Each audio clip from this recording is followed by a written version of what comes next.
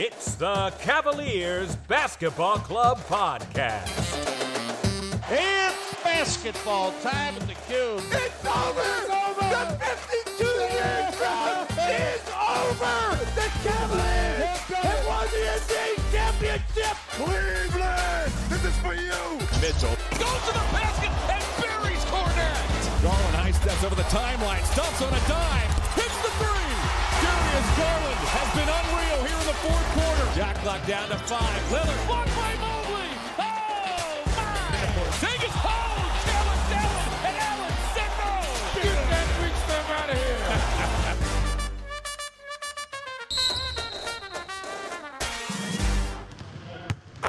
The shoot-around. Welcome back to the club. Since we last dropped an episode, the Cavs went on a road trip and won 3 out of 4, winning some impressive games against the Heat and Hornets to start out. They followed with a heartbreaker of a loss to the 76ers, mainly due to some rather BS officiating, which is a big shocker, I know. Bouncing back with a win against the Wizards and another road win against the Nets, this time with Okoro hitting a game winner in the waning seconds. Tonight they've managed to beat the Rockets with a score of 108-91. Colin, as you recall, I thought the team could win 3 of 4 on their road trip, and I guess you should be taking my advice on DraftKings from now on, huh? No. In all seriousness, the schedule has looked pretty good to end the year. No clairvoyance needed. I'm pretty sure I agreed with you with that prediction, so we both can now predict the future. And I'm predicting that the team will win at least 50 games since they have now clinched a playoff berth for the first time since 2018 with this win against the Rockets. This team is working hard to end on a high note, and moving out of LeBron's shadow definitely helps the franchise. Please be sure to rate and review us on Apple Podcasts and Spotify, or follow us on the podcast player of your choice. Also, be sure to visit our new home, the Basketball Podcast Network. We are also adding extra content to our YouTube channel, so please subscribe. And please be sure to leave a comment. We'd love for you to engage with the pod. Karis LeVert is finally hitting his stride, coming off the bench and truly adding something of value to the team. Since around the Miami games, he's averaging about 16 points, 3.9 assists, and hitting over 47% from 3. What's been the biggest difference in his game and the way the team has been using him overall? For me, I'm seeing that Karis is actually comfortable on the floor with the rest of the team on offense. I think there were times earlier in the season when he was trying to do too much or just wasn't gelling with what was happening on the floor. And then I also think he's been even more active on defense. In this game tonight against the Rockets, we saw him going against Green, who is the Rockets' best offensive player by far. And Karis did a great job of staying in front of him and dealing with that assignment. So it seems that he just is more locked in. It's a cliche, but it's true. He just seems to be more present, is what I would take from his play right now. What are you seeing? I agree. I think he appears to be more comfortable out there playing the role that they're having him take on. Now, I don't know if it's changed all that much as far as the role is concerned, but it seems like he's finally easing into it. Now, also, just looking at the stats over the last 5 games alone, he's averaged, between like the lowest is 10 points and the highest is 24 points. So, but a lot of that is on maybe 9 or 10 buckets. That's all he's really attempting. So he's being extremely efficient. He's shooting extremely well from 3, and he's being that 6th man that I know we envisioned that he could possibly be when he joined the team last year. So now that we're seeing that from him, I know that I've been kind of gleefully waiting to proclaim in this episode that I think if Karis can maintain this level of play, we have a real shot at going to the finals. So we always needed somebody to have this kind of efficiency coming off the bench consistently every night. And if he's going to provide it, then if the other guys can continue to do what they've been doing all season, then this is huge. For sure. The team is now officially in the playoffs with 6 games left, and it looks like things are solidifying, with the Cavaliers more than likely staying at the number 4 seed. If this stays true, who is a tougher opponent? The Knicks, Nets, or, on the off chance, the Heat? And are you truly worried the Cavs could lose to one of them in a best-of-7 series? I don't think the Cavs should be scared of any of these teams. I think that the Knicks and the Nets and the Heat are all really good teams, but they also are all flawed in some pretty big ways. I think the Nets are probably the weakest of those three because of the fact that half their team has been traded. Their leadership when it comes to the players is just completely shot. The guys on the Nets right now are all really solid players, and some of them even more than solid, all-star level players. But the organization is just going through a you-know-what storm because of Kyrie and KD just depleting all of their future thought process of playoff prowess. Yeah. And the Knicks are interesting. They might scare me the most because I think that in New York, they would be really terrifying because I don't think the Cavs would get the benefit of the doubt in a lot of their play, in the sense of I think there would definitely be more of a home court whistle for the Knicks in that series, and that would be tough because the biggest issue in moving into the Heat a little bit here, the biggest issue the Cavs I think have is their youth. And I could see with the Knicks or the Heat that the Cavs' youth really kind of gets flustered or out of sorts with those teams because of their style of play and how they kind of try to dictate the game and use their veteran savviness to get buckets and draw fouls.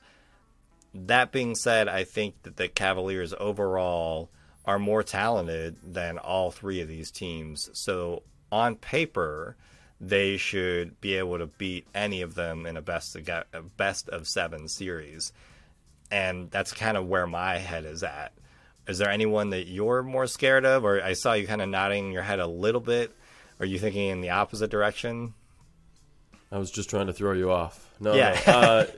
No, yes. I think overall, looking at those 3 teams specifically, which is what the question asks, I would worry about the Knicks the most simply because of their road record.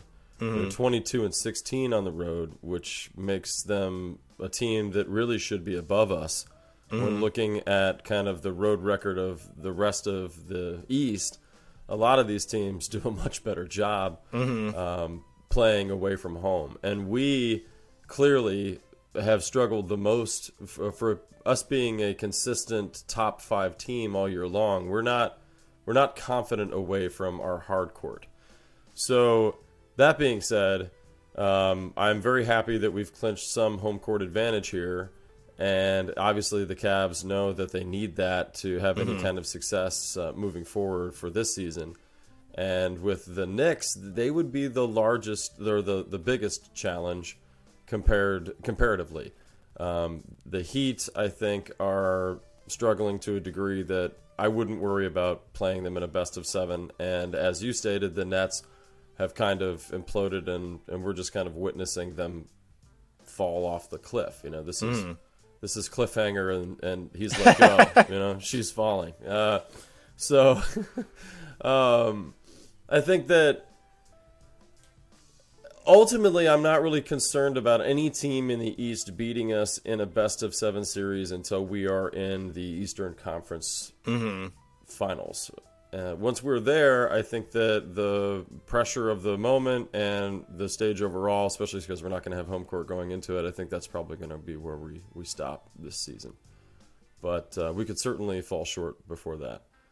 But right now, the Knicks, I think, would be the first team that could possibly crush our dreams. So I wouldn't want to see them. No, I don't think anyone wants to see it. And I think that the Eastern Conference is really tough, and I do agree with you. Going further down the road of the Eastern Conference, that's where I would be truly just scared from a talent level of through and through. These are all savvier teams in the sense of they've been there before, like the Bucks and the Sixers and even Boston. So I think that the Cavs, they have so much potential, and they know who they are and what they want to do, but they just haven't been to the playoffs, as I mentioned at the top, since 2018. And they are an extremely young team, and you just see that every year. The younger squads sometimes, not every time, but sometimes can just kind of get flustered and flounder. So that I'm hopeful that it's not going to happen, but kind of what you mentioned, I wouldn't expect that to happen until further down the road in the playoffs. And I just have to make one caveat to our point, which is that the Knicks do have a worse home record than road record, which is pretty rare, and kind of par for the course for being a Knicks fan. Yeah. However, also I think that another key element is Donovan Mitchell. Now, of course, you say, right? But simply because the team that seemed to be the most possible for him to be traded to was the Knicks, and most of the games this season that we've seen him play against them, he's kind of come out to prove a point. So I would think that he'd prove a point for the whole series, but maybe that would be fun. Agree with that. Definitely would agree with that. Yeah. That Okoro game winner against the Nets was awesome. How important do you think that shot was for him and for the team? And do you think they will use him more in these kinds of key situations? First of all, I thought it was huge for Isaac Okoro because we all know that he's been working probably the most at his shot since entering the league out of just about any other skill he's tried to perfect. And they even had an article that came out and tried to pump him up at the beginning of the year that he was going to be a much better shooter from the outside and somebody they could consistently call upon for a shot like that. And the shot kind of brought me a little bit to tears, I'll admit, because I couldn't stop thinking about how difficult it's been for Isaac and how he hasn't given up on himself, and the team hasn't given up on him either. And he's still a very young man that has an enormous amount of potential. And you and I have talked him up a ton on our podcast, and I think we'll continue to do that. So it was huge for Isaac. It was also huge for the team because they need to see that their investment is going to pay off. And they obviously want the best for Isaac, but they also want the best for themselves. And they're going to be a much better team with Isaac Okoro making those kinds of shots. And not only making those kinds of shots, but having the kind of basketball IQ to find himself in the corner open for that shot in the first place. Because I did go back and watch a replay of it many, many times because I wasn't able to see it live. Watching it now. First I had to see it a few times just to witness a man miss 3 shots in a row. It's pretty insane that Mitchell could throw up 3 shots and miss them all. And I'm sure he's laughing a little bit, to himself about that, especially in retrospect of how the game turned out. And then the fact that the ball actually squirted out and got to the corner, LeVert was able to pick it up. It was to my mind, it was a perfect representation of how these guys practice and practice and practice and practice for a moment like that. Because I watched them just run a play without saying a word, and they all got into their positions, and LeVert threw it exactly to the person he was supposed to. And Okoro took a big swing where he was all the way around, just like, don't mind me, I'm not It's like a stroll through the park. Yeah, just like, I don't care if I'm not somebody important, just kind of just moseying on over to that corner. And then it was just beautiful how the minute he got there, Allen was there for the screen, LeVert made the pass, and beautiful shot. So, it was what Cavs fans have been hoping for from Isaac for a while. It wasn't the prettiest, release or anything like that, but it went down, and it was just beautiful to see. And I would just say, as far as would they be using him more in these kinds of key situations? Yes, simply because he's proven that he can be relied upon. Anytime in a big moment like that you make a shot, people now are going to believe you're going to make the next one, or that you have a better shot of making it. And I think even Isaac is going to go out there with a little more belief in himself moving forward. Yeah, I think the best thing about that was just his confidence. You and I mentioned everything that, Isaac has gone through and what we've talked about with him. And I remember it was probably, it was early on in the season, and you really just talked about confidence more than anything. You talked about how he was clearly working on his shooting form, which is great, but the number one thing you brought up was confidence. And I was confident that that ball was going in that basket when he shot it. Yeah, his shot is a little bit different, but I think I could tell that he had enough arc on it and that he was confident that he could make the basket. And that was the thing that I was really impressed by. Was it was everything what you mentioned, but then on top of that, it's Isaac just being like, yep, I'm here, I know what to do, and I'm going to win this game right now. This is what I'm here for. And it was just an awesome sequence. And we talked about LeVert at the top of the episode. The fact that you have LeVert passing to Okoro, two guys who on other teams might not get along super well because they're constantly playing for the same position or the same amount of minutes. But all of these players really do trust each other.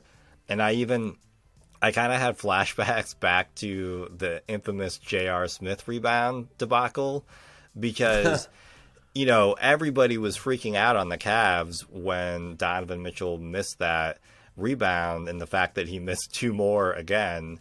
And you kind of, as a Cavs fan, you have that stress PTSD of oh, cool, LeVert's going to dribble it out of bounds or some crazy thing. But really, it was tied to the trust of all of these players and what they have with each other, because LeVert didn't panic. It's just like what you mentioned. They ran a play and he found the open man. That's exactly what you're told to do. I'm not a basketball savant, but I've listened to enough announcers say you find the open man. And that's what he did. It was just pure chef's kiss. Awesome play. I'm so happy for the team and mainly Isaac, because he should get more chances now. And I think we'll get a little more freedom from JB just to let him kind of do his thing. The last thing I want to mention, remember, Isaac is only 21 years old. He's been in the league one more year than Evan Mobley, but he's the same age. So that's what is also awesome about this, is you have two 21-year-olds out on the floor and they hit a game winner to, send the Nets back into their locker room. Yeah, unreal. The final seconds.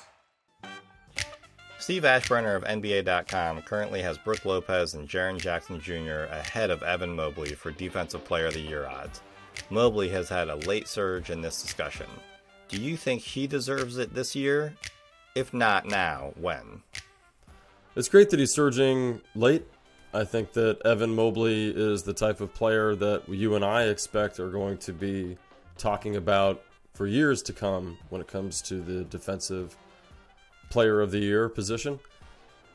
He's a very impressive guy when it comes to blocking and his defensive rebounds, his positioning under the basket.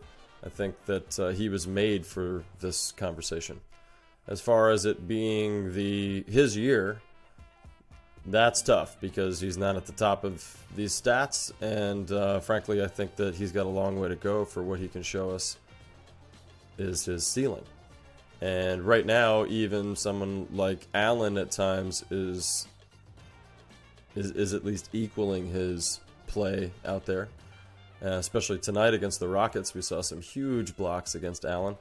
And I know blocks are not the only thing that matters when it comes to defense, but man, are they fun to watch. So Evan Mobley is a once-in-a-generation kind of player. We really expect him to be the kind of force that can change the direction of our organization for 10-plus years to come. In the same way that LeBron James left his mark on this organization, we really expect that Mobley will do the same.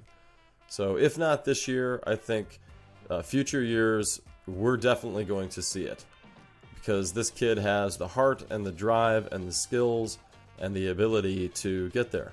So good job, Evan. And it's such an exciting thing to have you on this team and to have you paired up with Allen every night. It's one of the big reasons why we expect that this team has a shot to win it all this year and for years to come. Cleveland.com's Chris Fedor reported a few weeks ago that Kevin Love's heart is broken. Shattered, actually. Feeling like he could still play and wanting desperately to play with his guys, Love decided to ask for a trade and now proclaims the Cavs unofficially retired him by giving all of his minutes to Dean Wade. Speaking of lost communication between him and the staff, it's a really puzzling article. Thoughts? When we heard the news about Kevin Love getting bought out, I think you and I were both surprised, but not surprised, because Kevin Love's tenure has been so up and down. It's been so wishy-washy in respect to what he's actually thinking, what he's actually feeling. We know that he's a huge mental health advocate, and I think that this article comes across as someone who is still clearly working through his feelings, which is great, and his thoughts and ideas on what he wants to do for the rest of his career and how he wants to finish his career. And I think that really he probably has some people around him, or he himself, which again is completely legitimate, that has his ego in mind in how he wants to go out in respect to his career. And I think the Cavs were not really giving that to him, and I think that he did what he needed to do to actually dictate that. And I am a person who is really pro players and letting them get as much money as they want and having them have the ability to do what they need to actually get out of really bad, sticky situations, because we've seen that a lot in all sports. At the same time, I think the Cavs still would have given him a shot at some point to get some solid minutes, but he was not playing well. Dean Wade was playing a little bit better, but Dean Wade currently is still not playing much. And I think that the Cavs organization probably communicated enough to him. They don't need to communicate everything to him. And I think Love just felt like, you know what? Now's my chance to move forward and dictate more of what is happening with my career instead of maybe floundering a little bit because I'm not playing that well. And that's, as you and I mentioned when all of this went down, that is so Kevin Love in all regards, that I am really happy for the career that he's had with the Cavaliers. And I think that if I had the ability to, I would probably go to his retirement, his jersey retirement, his number retirement, because he was still a guy that did a lot for the organization and the city and the whole NBA community. So I still respect a lot of what he is and who he is, but I think he maybe should not have done this interview and just let his communications folks handle stuff until after the season was over. Thank you for listening to the Cavaliers Basketball Club podcast. Let's go Cavs!